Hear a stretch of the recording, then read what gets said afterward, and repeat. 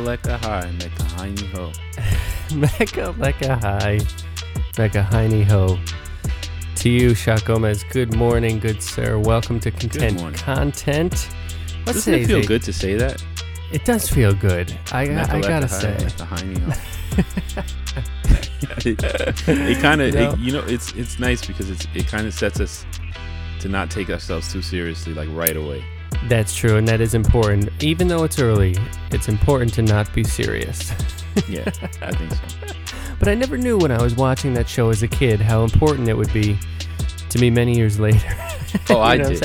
I did. Man. Oh, you did. You had a fever dream one time where made an impact on me early in life. I just knew. It's pretty profound, dude. I gotta say, this guy was not going anywhere. We had a connection. Yeah, as soon as he as soon as Pee Wee would open that box like that. Yeah. And I saw that green face. I was captivated. Well, it's quite captivating, I must say. Well, Mike, here we are, Sunday morning. It's the month of May. We certainly had a rainy April in New York City. April showers, as far as I heard, they bring the May flowers. So I'm certainly hoping for... Now, let me ask you this, Mike. When you're walking around outside, there's some latest CDC guidelines. Are you taking the mask off when you walk around outside? I kind of was. I've been moving in that direction, you know. Me too. I like it. I really like it, gotta say. I still got to get my second shot. Me too. But from my son Noel, he's a pretty smart kid, and he told me that after the first Pfizer, I should have as much immunity as someone who had COVID. Is that so? Yeah. So the second one is like an extra like boost or whatever. I don't know. And well, Noel is the smartest person I know, so I'm going to defer to him. Yeah, I do. He is my primary care physician. Yeah, when he says it, it's like it's funny though. I mean, it's a lot of it is so psychological. I mean. Well, that's true. My youngest, we went out to celebrate something last night, and he's more. He sees a lot of people, and he's like, "I'm not taking my mask off." He's like, because it was pretty crowded. Like, right. I mean, they had the glasses separating. We went out to eat, and yeah. But it was crowded. It was. I mean, the restaurant was like booming. I think people are like ready to go. Sure. And I mean, they ran out of like. I wanted to get it's an Italian restaurant, so I like to get my Peroni beer usually. Oh yes. And he was like, "Listen, sorry, we've been so busy today that all we have left." And this is like no disrespect to these beers, sure, because they're like foundational beers for America. That's right. But when this is all you have left, it's been a good day at the bar. Budweiser and Coors Light. I mean, come on. That's when the bar is doing good all day. Bar's doing pretty That's all high. they got left. Because that's what you might drink if they were on sale. You bought some for the fridge. Yeah, you were going to a football game. But you go out game. somewhere, that's not really the first pick, really. No, you're like, I'm going to a fancy restaurant tonight so I can have 2 Coors Light. I could do the Coors Light at a barbecue during the summer, really cold. Exactly, out of the cooler. Sure. That works. Have a couple hot dogs. But not when you're going out with the family. Well, that is encouraging, and I do think I will stand by, and I think this is a commonly held sentiment, that this summer is going to be good vibes all around. Like everybody's going to be out and about and happy to see one another. Did I tell you, Mike, that I got an outdoor venue to the Content Faithful? May 19th, the old boy hosting an outdoor comedy show. Did I tell you that? You mentioned you were working on it, but I didn't know that it landed. It did indeed land near the Barclays Center. Whoa. Wednesday, May 19th. So things are opening back up. Things are Wednesday, happening. May 19th. At what time? 7 p.m. it'll be. 7 p.m. Mm-hmm. It'll be myself and comedians who are far funnier than I. It's going to be a fantastic time. Are you going up, or are you just like setting everything up and hosting? I'm doing everything. So I'll go up, do 10 minutes up top, and then do a little hosting in between. All right. Maybe I'll go out there and heckle you a little bit. Is that all right? You should. Only spiritual heckles from you, though. You're a grain of sand. But I thought you didn't know. You said that you don't know. Excuse me, sir. This guy. Oh, it's going to be fantastic. Well, Mike, it seems as if you have maybe sparked a conversation even before the show started this morning. Yes, and I understand why now Joanne and Anna watch the show. It's because they appear to be because they wake up really early. So it's like they're up real early. We're up early. It's like, all right, let's watch content. Makes sense. Yeah, no, just kidding. I mean, we're grateful for you guys and that you watch the show, and I'm gonna we're just gonna touch on it a little bit because I was gonna reply to comments, but I'm like, we're getting on the show. This is a good combo, and so I made a post, and yeah, you did this post this morning, Mike. Like as you first woke up or something? Yes, because I wanted to trigger people, basically. Good for you. That's what Facebook is for. It's just stirring the pot. What's up, Navi? So yeah, I mean, no, I'm just kidding. So here we go. I'm gonna read what I wrote. Everyone out there sucks. I hate everyone. No, just kidding. You woke up on the wrong side of the bed this morning. So it says, there's a big difference between getting where you want to be and where you need to be. That's why we make plans and God laughs is so real. We really don't know what we need. We only know what we want. So, what I was kind of saying with that is, yo, what's up, Fernando? Morning. So what I was kind of saying with that is like, I kind of had this 20-year journey, I would say. Specifically, I want to say it started in 2003-ish, like the specific part of it. And it came to a close. And when it came to a close, there was a lot of things that kind of just got revealed to me, let's say, without getting into specifics. And that's what kind of inspired that comment, because I was like, man, I wanted something back in 2003. And I would pray about it. And it's a spiritual thing. It has nothing to do with it's a specifically a spiritual thing. And, I wanted that. And I went about to kind of attain it, studying, doing different things, whatever. And I kind of, after years and years of moving in that direction, kind of just forgot about it, and left it to be, whatever it is, sometimes you get to that point where you kind of let go of a dream, let's say, or something you have faith in. You kind of let it go. So I kind of let it go. And, unbeknownst to me, God, universe, was still making it happen. But in a way that I could never, once again, not in a way that I would have wanted. Really, God does painful work in way. Mysterious ways, yeah. Mysterious, painful, beyond anything I could not always the imagine. Most efficient. Yeah. If someone imagined it and told me, I'd say, why couldn't you just do this? Like But when you're at the end point of something and starting something new, like a new chapter, excuse me, you get this like insight that you can only get at the end. You just can't get it anywhere. Stuff started to be clear to me, like even prophetic words that people had given me, that they would say, because in the Christian circles I was in, it's not uncommon for someone to just kind of give you a word. This particular, I think her name was Jeannie. She said something to me once, and it was like, that came clear, like what she said, it happened. And you can't really discern a lot of things, you know, like, is this really God's voice? Is this, you don't know, you know, so you're just kind of like walking through things and living in this cloud sometimes, you know. I mean, you can claim to know, it's a, you know, whatever, your confidence and your faith. But for me, I didn't get answers until it was done.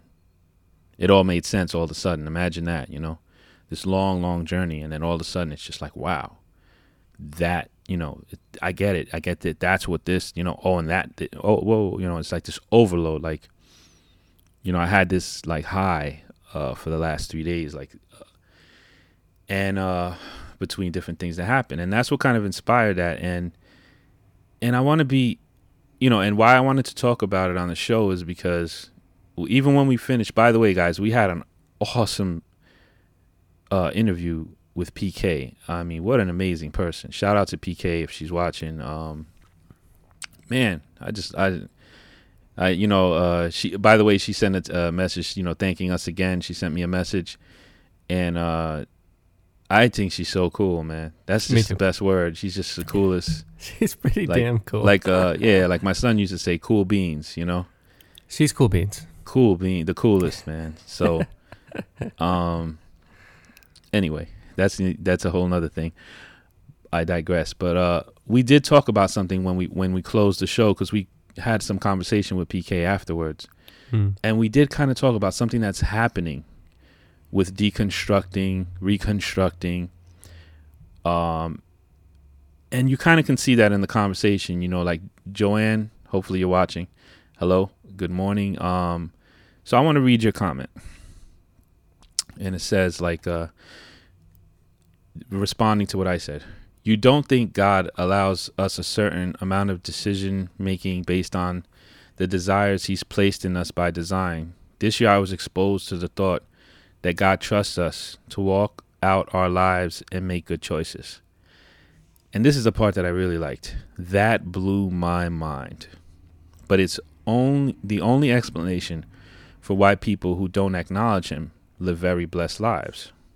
I think we put things we've been taught. I'm not able to, in parentheses, I'm not able to function correctly unless I'm asking God's permission for my choices. And then close parentheses. Way above our divine design, and it binds us to ideas over living the freedom Jesus came to give us. If I've misread what you're saying, she apologized. No, you didn't. And I love what you said, because, and this is why I wanted to talk about it. Because that blew my mind. You can see the deconstruction. See, if you know, I'm fortunate and unfortunate, because coming from the cult background, and what I've been through in deconstructing, I completely relate with Joanne. Like when she said that blew my mind, I remember when stuff was blowing my mind, you know? And I'm like, oh God, I know what you mean, you know? And it almost hurts to hear her say that, because it's like she was in the same prison I was in, and she's getting out of it, and she's freeing herself. So it's like this, in her comment, there's so much beauty, you know what I mean? And so much like power of, you know, I can make, you know, what people don't get is like when you're in these situations, the fact that you can, the simplicity of what secular people take for granted, you know, of making their own choices, and think in a strict cultish fundamentalist environment, it's all about God, aka the leader of the group, and what they think and what you should do, and they'll constantly, you know, breaking you down, and you know, so you have this, and like, I just want to say, Joanne, like, it's beautiful, you know, the fact that you're opening yourself into that, you know, like, you're like, no, I can't, you know, it's not just about God. And I can see why it triggered those responses, because unfortunately I've been there, you know, and really bad shit. You know, it's kind of funny, like people will post things on they'll be talking about like these bad groups, and I'll be like, this is not something I ever wanted to one up anyone on, but they'll be like, and then this happened, and I'd be like, oh really? Well, this is what they used to do where I was, and they'd be like, oh damn, you know, like It's like I can just come like, "Oh, word, that sounds pretty awful," and then I say, "Well, this is what happened where I was." I'm like, "Oh my God, really?" That's pretty bad. So now they're like, "Oh, yeah, maybe mine didn't have it so bad," and it's even worse than me, because I met people when I would go to ICSA, and have those meetings, and man, when you live with the cult, those like when people live in a community, you don't want to know about those stories. There's no. At least escaping. I didn't have that. That's when you really have drama. Yeah, right. And trauma. Yeah. So now let's move on to. So Joanne's comment is basically saying like, that God does give us the freedom to have some choices, and that is important as well. Mm-hmm. And I think that's a nice way to harmonize the kind of determinism versus free will kind of thing. Yeah. Is that, you are presented with scenarios that you have little to no control over. And yet you still have a choice. Yes. And that is, in fact, part of the God concept also. Yes. Which is quite beautiful, I think. Yeah, it's this journey, and I was talking with Erica yesterday morning. Like we had a moment together. It was like beautiful, where we were seeing things like just unfold, like as we were talking about them, and everything made sense. And it's nice when you have another person to witness something like that, because it makes you. It kind of, it validates what's happening. You know what I mean? It's like two is the number of witness, so two people, and so like it's like this journey we were saying, like where you're grinding out, you're moving, you're walking, you're going, and sometimes it's this, sometimes it's that, but you just keep going, and sometimes your faith is a little empty, sometimes it's very full.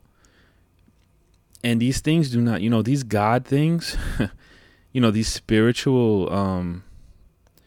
they're no joke. Like when you pursue something in that realm, and you wanna be blessed in the spirit. Let me tell you something, man. You think it's the grind in the music business is rough? This is crazier. Yeah. And it's all. I would agree. And it's all meant to work this way, But I don't want to digress too much. Right. Well, it does briefly remind me, Mike, of PK's story, where she only had $15 to her name, but she put it all in the collection plate. Yes. That is a radical amount of faith, and dealing very much with the material circumstances of her life, and yet she had enough faith to do that, and. It's a risky business to have faith in the universe, but it is something worth playing with because it's the way to have the kind of biggest payoffs of life, which are indeed not material but spiritual, like you're saying. Yeah, and I love the the foundation. See those moments.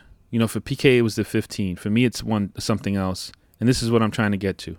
For Derek, for you, it's something else. So we're all, like, we got to really learn to love and embrace each other's journey. We're all so unique, and this is what I love about these comments, and then, you have, so Anna jumps in and she said, God only laughs at our plans when we don't consult him before making them. So long as our plans are part of his plan for us, we are good to go. So she's coming from this like very confident, I know what God wants for me. We're in agreement. That's a whole different perspective to have, right? Which can actually trigger someone who was in a cult like me easily. I was going to say that's a little more strict. We've been abused absurdly with that it's kind all of thinking. His plan. Yeah. Oh yeah, because his plan, they've abused it, right? They've butchered something that is beautiful and made it ugly and painful and used it to hurt people and destroy them. Right. So like the way that works in a bad environment, in a cult or in a hyper fundamentalist Christian church, is that, for example, if PK, let's go back to her story. If the $15 was put away in faith and she didn't get the $15, then you're going to have some proud, happy as anything, legalistic person roll up to her and say, you know why that happened, where's PK? your God now? You know why? Because you don't have faith. Oh, yeah. Because your plans don't line up with God's plans. Well, and that's why that triggers me a little bit. And I'm just being honest. I can see why. But I want to say something. At the same time as it triggers me, because I've been hurt so much by the cult, I've come out at the other side now, and I can still embrace what Anna said, because I know where she's at. And that's a beautiful place. She's resting in her Father's hands. She's like, man, this is what God wants for me. This is what I want. And we're walking, we're holding hands. And I think that's why I really wanted to talk about this, because it relates to what PK was talking with us afterwards. Of we can end up on the other side. We can deconstruct, reconstruct, and end up on the other side in the same place. And actually, when me and Erica were talking about this yesterday, and I'd like to, an analogy came to me, and I think it's phenomenal. You know, I don't want to pat. You know, I don't feel it came to me. It was spiritual. It didn't come from me. So, but I really do want to pat myself on the back, but I can't, because it would be wrong. Because it really didn't come from me. It came from that moment and everything that happened, and like this energy that we were like in the midst of. The way I described it at that moment, because I had like this moment of clarity, one of those rare moments, was that we have this house we build. We furnish it. We make it how we want to, or how our belief and faith wants us to, whatever, but we build it. We live in it. So we've got this kitchen, we've got this furniture, we painted it this way.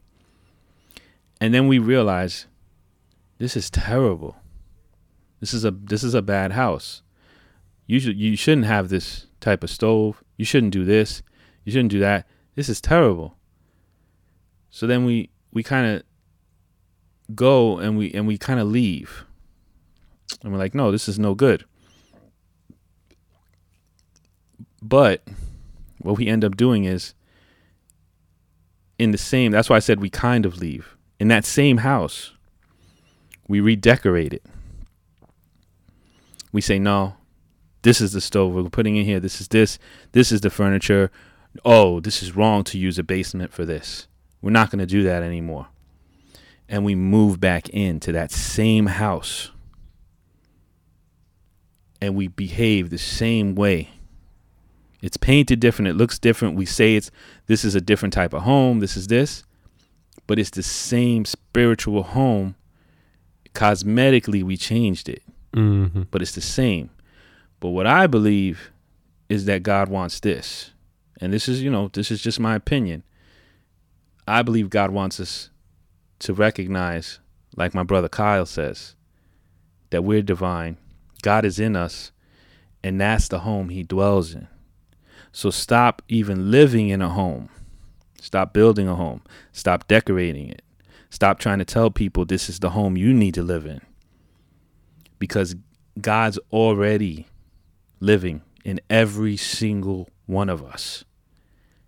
He's there. He's in you. He's with you. He's with me. He's with Anna. He's with Joanne.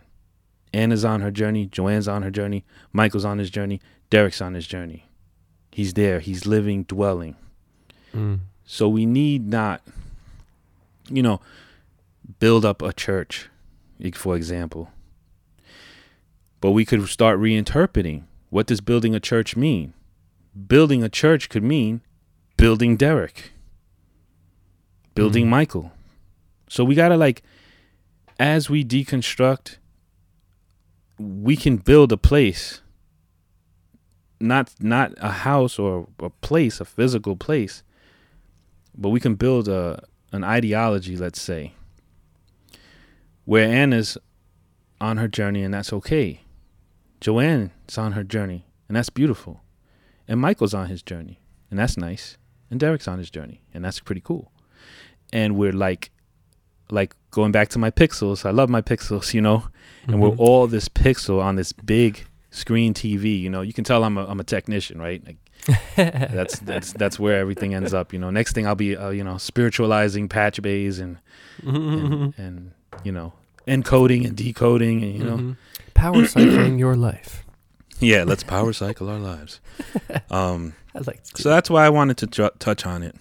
Well, I think that's quite fascinating, Mike, and it speaks to a number of things that are quite pertinent to our, let's say, current moment. Like the idea that, you know, we need to change our material circumstances to feel better about who we are, which, of course, is something we talked about a lot, too, is kind of building a house. And that's what we consider even like modern Western life to be, as we slowly accumulate more and more things.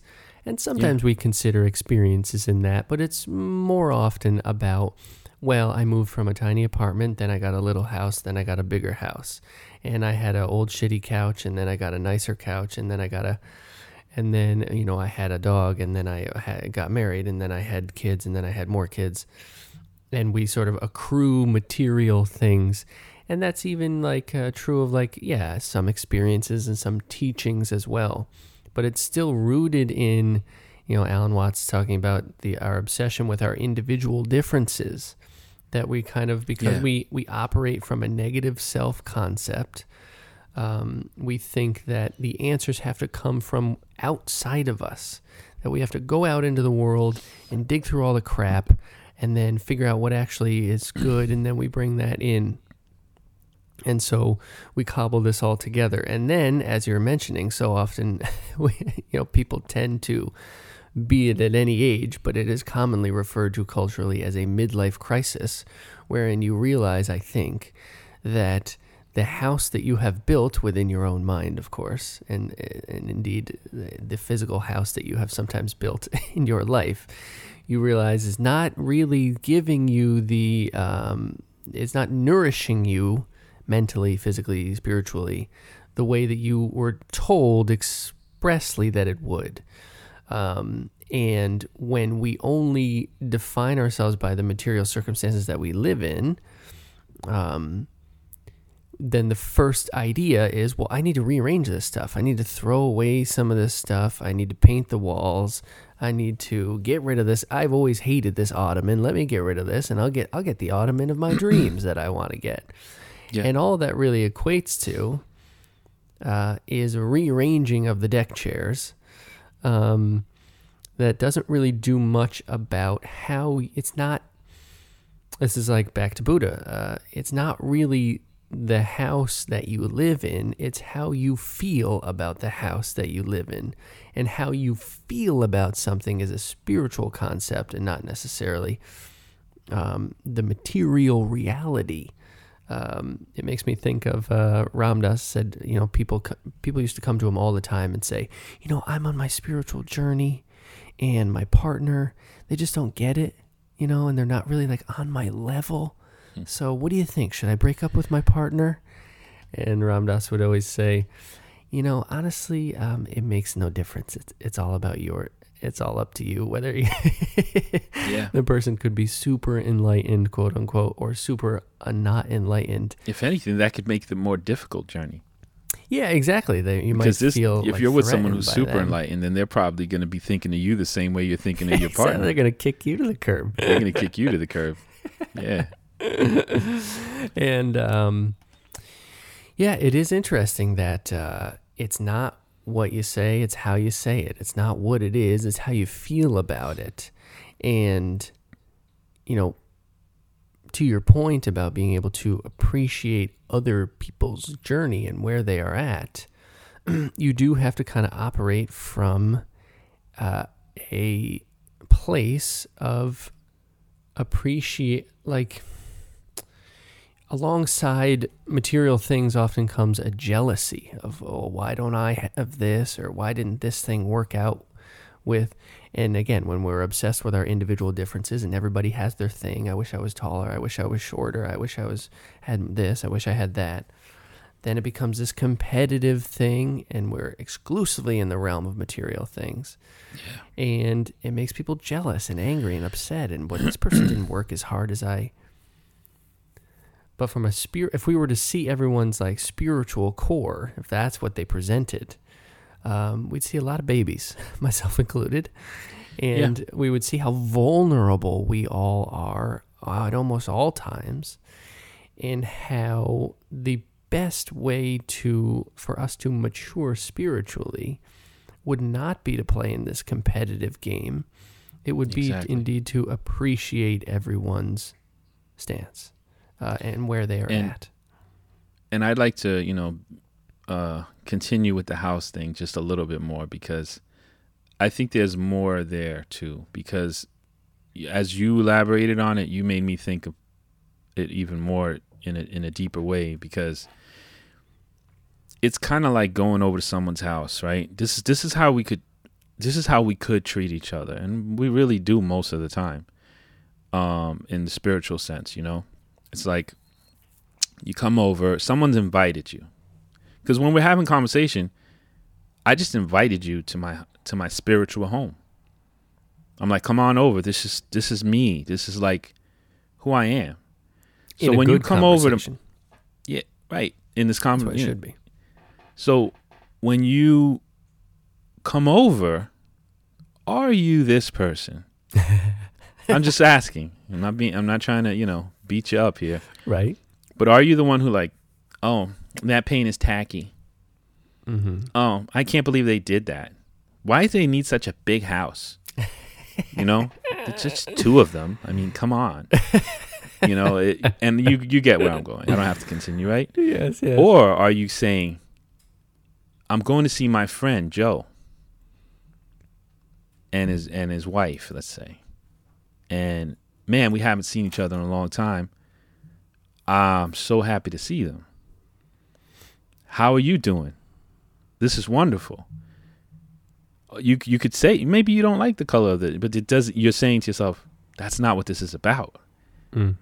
And I feel like the color, are those spiritual differences of opinion, of journey, of so if we can just say, Mike likes weird couches, that's great. That's fine. Like he has a very uncomfortable couch. You know what I'm saying? But like he likes it, and that's fine. And just leave it and be like, but I like Mike. You know what I mean? Like, I'm here for Mike, and let's talk. And because, getting stuck on that couch, that paint color, you're missing out on who that person is and how. True. And you're missing out on, selfishly, you're missing out on the jewels and the encouragement and the friendship and the laughs, the joy of being invited into someone's home. And I'm not talking about the physical home at all. I'm talking about into their life, into their mind, into their space. And I mean, that is like, we take that for granted. People are inviting us over all the time and we're attacking them. People are just like, man, this is my home, man. This is what's going on. And what we've learned to do is, instead of like embracing that and enjoying it, we've learned to, as like when we pull up to the curb, look at that driveway. That driveway hasn't been paved in 3 years. It looks awful. My God, don't they realize what's wrong with them? Oh, they both have new cars. What do they think they are, Oh, wow. Or, oh, look at that jalopy. It's like, you can't win. Theologically, your belief system, guess what? You're not going to agree with me. Okay, fine. I don't mind that. And I'm, this, and that's what like at the end of this whole thing that I kind of, this journey, like I'm on a new chapter. What I learned was that, man, was like, back to Joanne, back to Anna, like they're on beautiful journeys. They're great people. They're both, it's the same God, and even across religions, it's the same God. It's the same thing we're looking for. Yeah, some people dress differently because of what they believe. Some people act and behave differently. Some people whatever. There's cultural differences, there's race differences, there's many differences, but we've all got the same dad, the same Abba, the same source, the same universe. And it's like, and I think I was saying this to you, I don't know if it was during this when we started or right before. I could fight with someone, like someone could say something about you, like Derek never does this, and I'm like, man, me and Derek joke about that he would never do that. You know what I mean? Derek doesn't do. He hates sushi. Let's say. You know what I mean? I'm like, Scandalous. Listen, me and Derek love sushi. We go, we eat sushi all the time. We eat sushi, and they're like, no, he doesn't. He hates it. He hates it, and it's like, but maybe one time you didn't like it, at one time, or maybe I'm just saying at that moment. So we could fight about that, or we could just be like, I like hanging out with Derek. You know what I'm saying? Derek is cool. Derek's my dude. Yeah, my dude. He's my dude too. Instead of being like, well, no, you're lying. Did you know? Yeah, did you know? Do you know the real story? And this is very it's like getting theological about Derek right now. True, do you know why he doesn't like sushi? Actually, it's a long story. Okay. It's a long story. So in 1983, when he was little, his mother smashed the sushi on his head. And it's like, like we're really just and if we understood, like, and I don't agree with everything Kyle says. Our friend Kyle. Mm-hmm. But damn it, he says a lot of cool stuff that I agree with. Agreed. And one of the things that I like is that, because he's going in a very, like, if we don't get caught up in the details and what kind of couch he has, and if we can do that with each other, he's going in a beautiful direction. Because if I mean, it's pretty logical. If God lives in you, you're divine. Okay, cool. So if you're divine, I gotta like really respect and love you. Oh, okay, that's pretty cool too. So the same God in me is the same God in you. Yeah. Even though you're like from the other side of the world and you pray different and I don't do that, and I kind of like I cross my legs and I like whatever, and I meditate, and you think that's from the devil, and it's like, well, you know what, like, we gotta like expand. And I think that a lot of the ideology that Kyle's talking about, it fits in nicely, man, with positive love. He's like, we're love, we're all these kind of messaging, getting rid of the opinions of others for who you are. I mean, there's so you can be you. I mean, there's some great stuff there, and I really do believe we're in a as Christians, we're in a reconstruction period. Like me as a Christian, we're in a reconstruction period, and the Christianity, it is my hope that we end up with is going to look nothing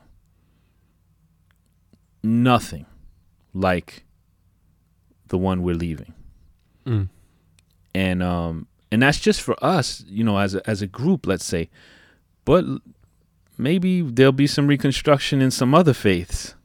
Mm-hmm. I'm hoping. Maybe that, for all I know, the way that I receive God and universe, I'm pretty sure, this message is coming to many.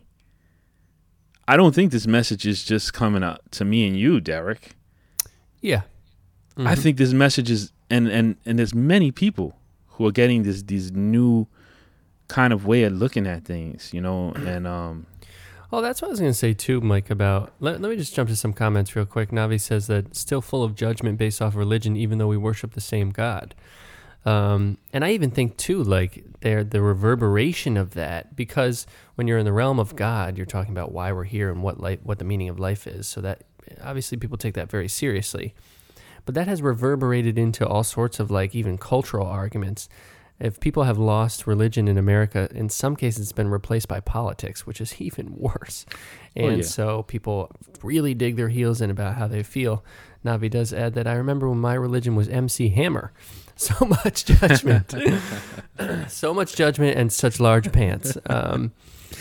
Such Johnny large Whitfield. pants. Johnny says probably the hardest thing to do is validate your authentic self. So when we are stuck in dogma and everything seems so serious and everybody's convinced they're right and everybody's convinced that everybody else is wrong, it makes life a very serious, more serious than it needs to be. And then we again get obsessed with those individual differences and stuff like that. But what you're talking about, Mike, reminds me of the thing. One of my favorite things you've ever said to me, which is like, we are nicer to random people that we just met than we are to ourselves. Mm-hmm. And so if I meet a new person, like, why would I be like horrible to them? And yet when I have a bad set, I'm like, I should move back home. I am the worst person. That negative self-talk is really pretty ingrained. So similarly, if you were to go, could you imagine somebody, you just made a friend, they invite you over to their house. Could you imagine walking into their apartment for the first time and being like, ugh. Being like, oh my God, why do you have that painting on the wall? That's actually a pretty dumb painting. Like, but you know what's interesting? No circumstances would any rational person do that. And yet, when we engage in the realm of ideas, we don't really have a. Derek. Can you hear me? I can hear you. Got you back. You're back. Okay, cool. When we engage in the realm of ideas and conversation, more and more it seems in America today, we're not afraid to be like, yeah, your couch, that idea of a couch, it's really ugly and stupid. Off and jump. Let me tell you. I'm glad you went there because, yes, off jump though. Which is insane. What's crazy is, like, you remember how you were saying in the way you were explaining, you were like, to someone you just met. What's scary is that politics being combined with religion. All right, here's an equation: politics plus religion plus splitting thinking equals I cannot know you, see you for the first time, and tell you that your couches suck. And that if your couches suck, then pretty much you suck too. Yes. And not only your couches suck, and because of that you suck, but all your friends who think that those couches are cool, lame as hell, they also suck. And this is what's incredible is how just plain stupid it is to actually think that makes sense. Like, right. It's like, hi, I've completely turned off all thinking mechanisms in my brain, and here I go. Let's just operate from a place of hatred. Shut down all the critical thinking and all the niceness and compassion. Yeah, I hate those couches. Let me tell everybody why they're wrong about everything. Yeah. And it's crazy. I would circle back to, Mike, also, like, this becomes a question of, like you said, what we want versus what we need. And what appreciating everyone's couch requires, of course, is an openness and a sort of like base compassion. Jack Kornfield would say, we are loving awareness. We are loving kindness. That's who we are. Kyle would say that too. And, it's what we want in life is often dictated by things kind of outside of ourselves or the society at large or the things we are made to feel we want. But nevertheless, we feel pretty certain about that. What we need is a bit more nebulous. Obviously, there are the basics: food, shelter, water. We need those things. But what do we need to become a better person, a more evolved version of ourselves, to become a more compassionate person? What do we need to live lighter? That's more difficult to predict or to say. And the only kind of concrete answer that I could come up with to that is what you need is in fact the things that God or the universe is presenting to you. And so that is almost, that's in some ways the meaning of faith, that requires a leap of faith to believe that. I do happen to have taken that leap of faith, and I think it's important to do. And if that is the case, that what you need is what you are being presented with, I think that helps a person stand on a more solid ground and have that level of openness that allows us to not feel so judgmental about every person and every situation that we find ourselves in. Leaf here says, what you two described sounds like the comments section of these news, sports, etc. outlets. It's so true, man. Every YouTube comment, it's so funny. You'll see a YouTube video and it's about, it'll be say it's about LeBron, right? Then by the time you get into the 5th comment on YouTube, it's an intense debate about something that's completely unrelated to the video itself. Yeah, they just kept going. It's just everybody's just, I want to argue so bad. I want to prove that I'm right so bad about anything. But that's when it's like you once you get caught up in that web, that's it.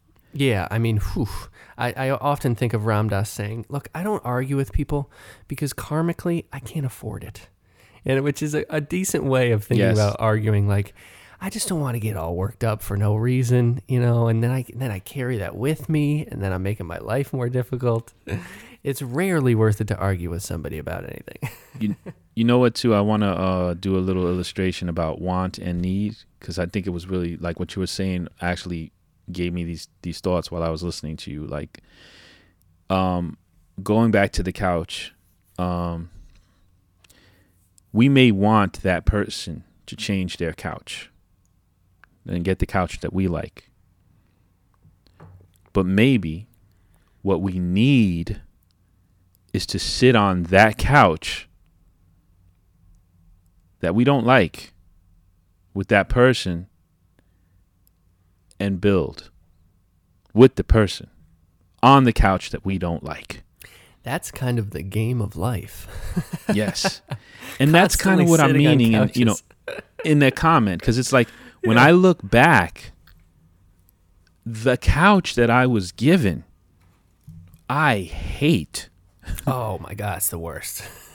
It's the worst couch. There's so many couches. Yeah. Why this couch?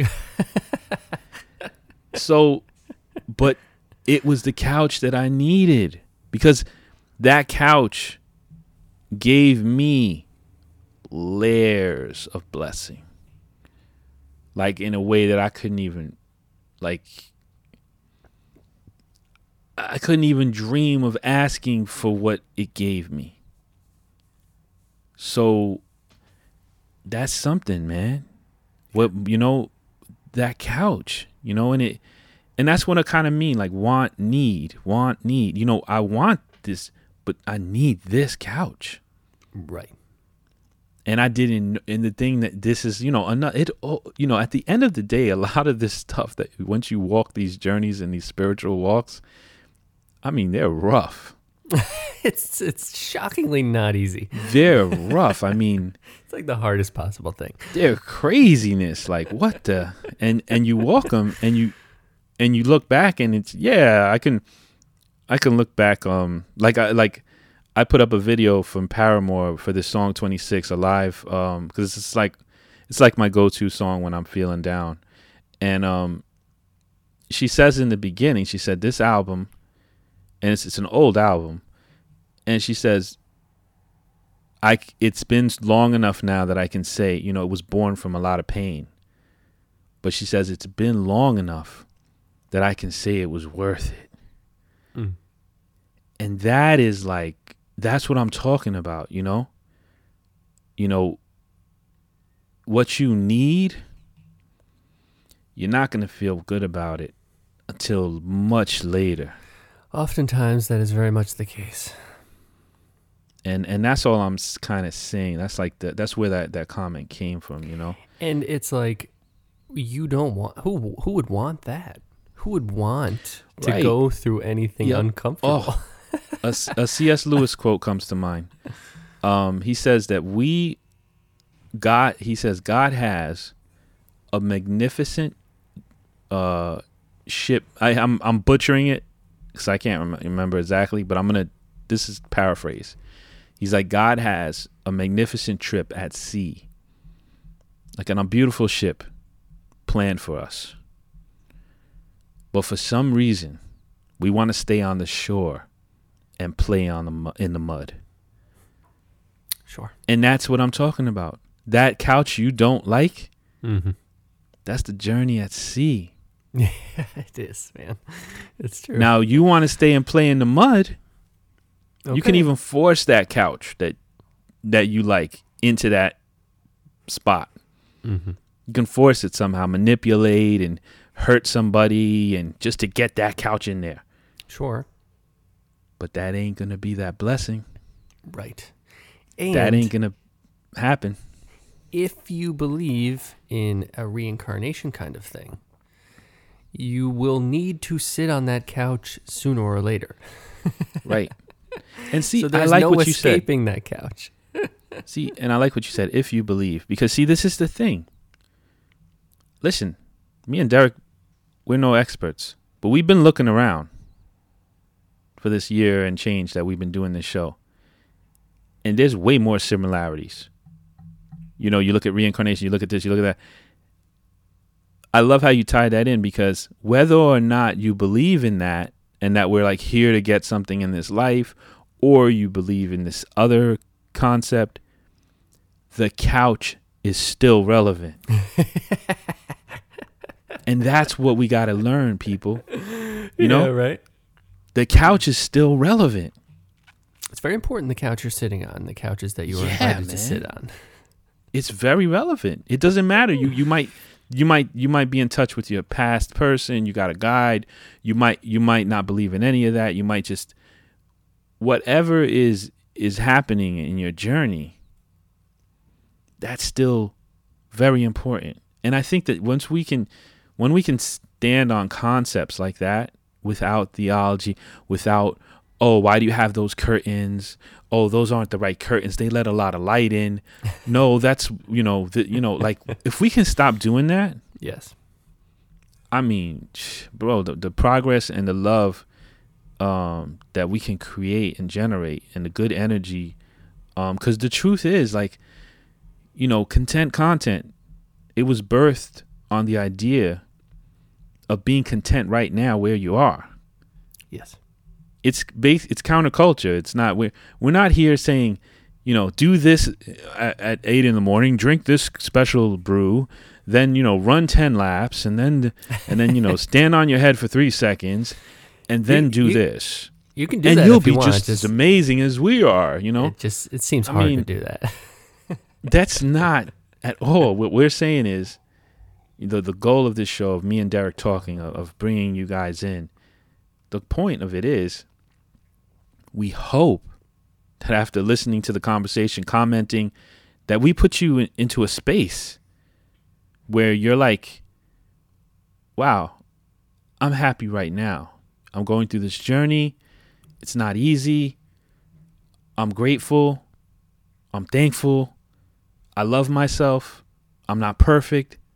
Neither is anyone else. Like these types of thoughts where, yeah, I want to be the king of New York. I want to be whatever you're chasing. The best sales. I want to be number one salesman at the dealership. I want to be, the best surgeon at my hospital. Fine. But if you think that way, once you're the surgeon, the best one, now you want to be the chief. And you're never, ever going to be content. There is a way. I'm just saying, there is a way to be on that journey, do it, be the best surgeon, maybe even be the chief. But none of those things connect to your content life. We have to get to the point in our lives where circumstances don't dictate who we are. The opinions of others don't tell me who I am. You have to get, and it is God in you. You don't get this strength from you. That's my opinion, and I stand on that. But the strength I have right now as I'm talking, and the confidence and the conviction I have about these ideas, it ain't from me. It's from me working with God, me working with the universe, me working with Source. Put me through things that I got to a point where I could never turn my back on God, on Source, I can't. If I did, I just can't. But it was through difficulties. It was through pain. It was through. We're here a little bit to torture each other, I believe. I'm sorry. It's I know there's a lot of people on this wave. It is kind of the reality. I know there's a lot of people on this wave of, everything's supposed to be gravy. Don't disturb. I'm here. My legs are crossed. I'm floating in the air. Don't bother me. I'm transcending. I'm doing all kinds of stuff. I'm in this place. Leave me alone. PK said something too. Remember, she said to me that I went to because I go to this spot on my nature walk. Yes. And I got to this place, and it was so amazing. When I was meditating there. Yeah. And when I came back, it was like, damn, I'm back here. And I stopped doing it because it was too. I will not try to do that again. I remember you telling me about that. You were very upset. I won't do that again. I'm not going to sit there and try to get to that place. I don't blame you. Why? Man. Because I'm not. Because it makes this place suck. Yeah, right. And that's not. It's good. like, that's like, kind of what she said to you too. She was like, it was important to you, but if you want to recharge, yeah. She was like, not where you're at now. She was saying it in a very loving, nice way, very diplomatic way. Yes, very nice way. Which I appreciate, because if not, I might not have received it so well. This is true. And it's, it's true. You can go there. You can elevate. You can listen. I could do it, and I could probably do it more if I put my focus into that. Sure. But that ain't what I'm here for. And she said it. She's right. I know it in my heart. Yeah. I'm here for this. I'm here for what I'm doing. I'm here for the book I'm working on, for the album I'm working on, for what me and you are doing, for what I'm doing in my family, the work I'm doing. That's what I'm here for. Now, maybe I don't honestly know about. I just have, when it comes to past lives, all that type of stuff, we're here for I got a big, giant question mark. Yeah. Agreed. And look, I disappeared. Mike, you're slipping away. I'm slipping away, guys. That's it. I'm going into the next realm. It was nice knowing all of you. It's great. I'm gone. Goodbye. That is very Matrixy, dude. Oh. Guys, I'm in the other realm. We're Bye. Delving into the spirit realm. Wow, that is what was the show from the 60s? I don't know. That's quite a superpower you got over there, Mike. Yeah, I do that all the time. I first time I do it on camera. If you've never met Mike in person, you do know he's an ethereal being, right? I'm not. Listen, the secret's out, guys. But that derailed your point there, Mike. You were saying. What the hell was I saying? Do you know? If you don't, I don't, and we can just move on. I don't know. Well, let's. He goes sunk in place. Oh no.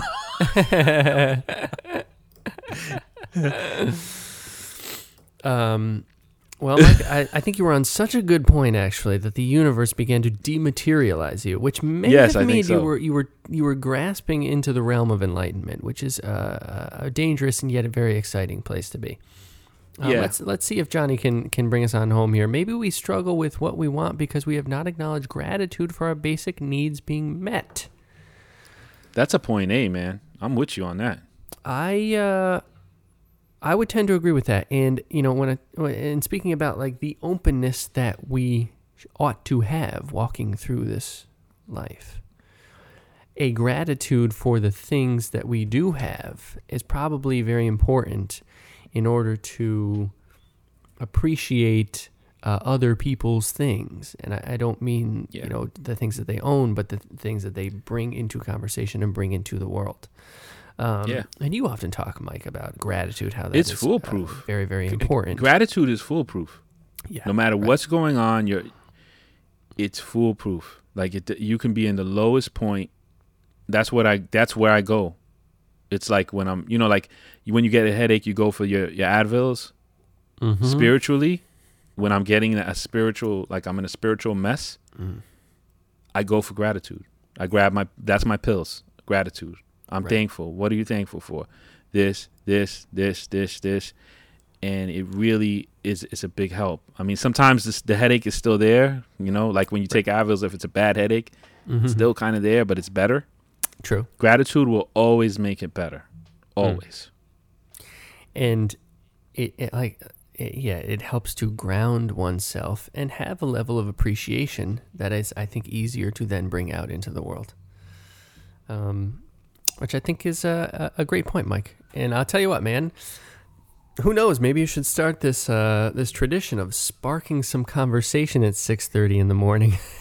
Starting trouble, right? It's like fishing, Start a little trouble. The early bird gets the worm. Get the wheel spinning. No, but it ended up, and it's also too how you approach something, That's true. Because that could have been a debate. No, God doesn't laugh at you. God can't laugh because God is not, or we could have got into like all type of stuff, and hurt each other.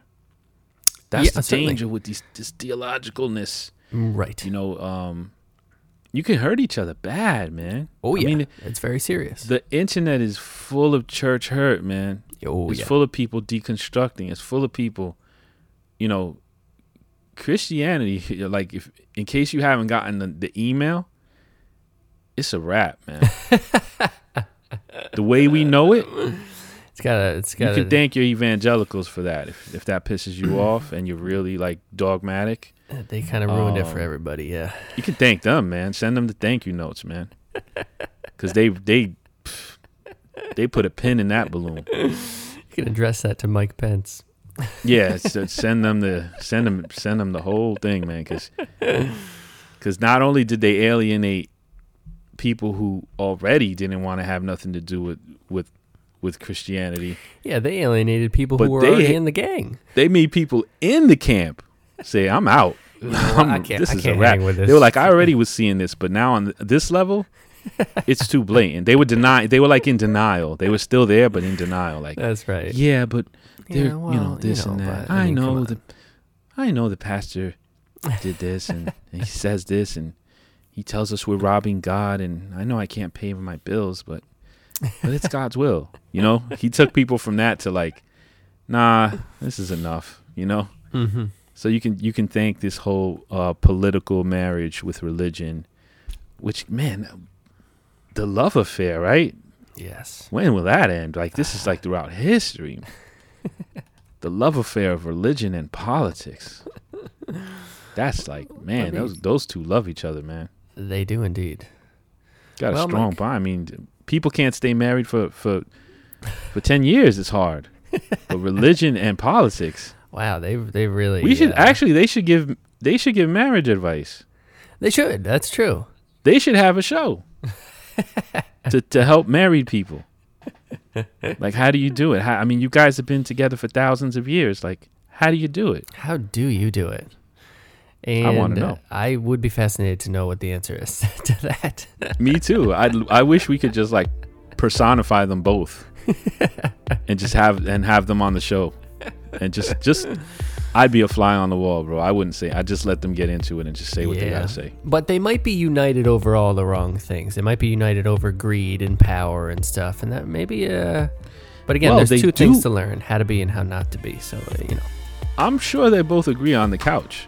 The couch that they have, both of them, yeah, it's the same couch. It's the same couch for sure. I'm positive. Well, listen, Mike, great couch discussion today, and hey, you're welcome on my couch anytime. Same here. We just, if we had a sponsor, It would be great if they were a furniture store right now. That's right. Maybe a Bob's Furniture situation. We'd have people run into the store right now, like I gotta get a new couch. Testing each other too, like couples, like I like this couch. And be like, oh yeah, wow, that's quite nice. Actually, do I have to like this couch now? It's like, or am I like not opening myself up to a blessing? See, that's what I'm saying. That's what theology does. That now we got literalists. Exactly, biblicists. Right. He'll be like, so after this conversation, there's going to be some literalist biblicists who are going to go to actual couches. That's right. Go to the nearest Raymore and Flanagan. Yeah, right now. The literalists are on their way right now. They're like, let's go. Let's see about couches. I think I have a coupon. No, that's the kind of couch they were talking about. It's a spiritual couch, man. And then the person goes, let's get it delivered. And they go, you can't deliver a spiritual couch. No. We have to take it. We have to do the work. We have to carry that yoke. Couch. Yeah. Cut it out. It's good to joke about this stuff, man. There's a lot of healing in it, in joking. Agreed. I agree. The cosmic sense of humor, Mike. It's very important. Indeed. Alrighty, senor. Thanks to everybody for tuning in. Thank you. You got anything Wednesday? What we got Wednesday, you know who I got Wednesday is Ben Tomasetti, who, if you remember, he was on our Quarantine Confessions episode with Harrison and Giovanna. And Ben just came out with a new album as well. So nice. It'll be a good discussion. Good to talk to Ben. Tune in. And thank you, everybody, for tuning in today. I think this is a fun episode. Yeah, it was fun. Thank you, guys. And thank you for the conversation, Anna and Joanne. Agreed. It really sparked a wonderful discussion. Agreed. Thank you, guys. All right, everybody. Have a nice day.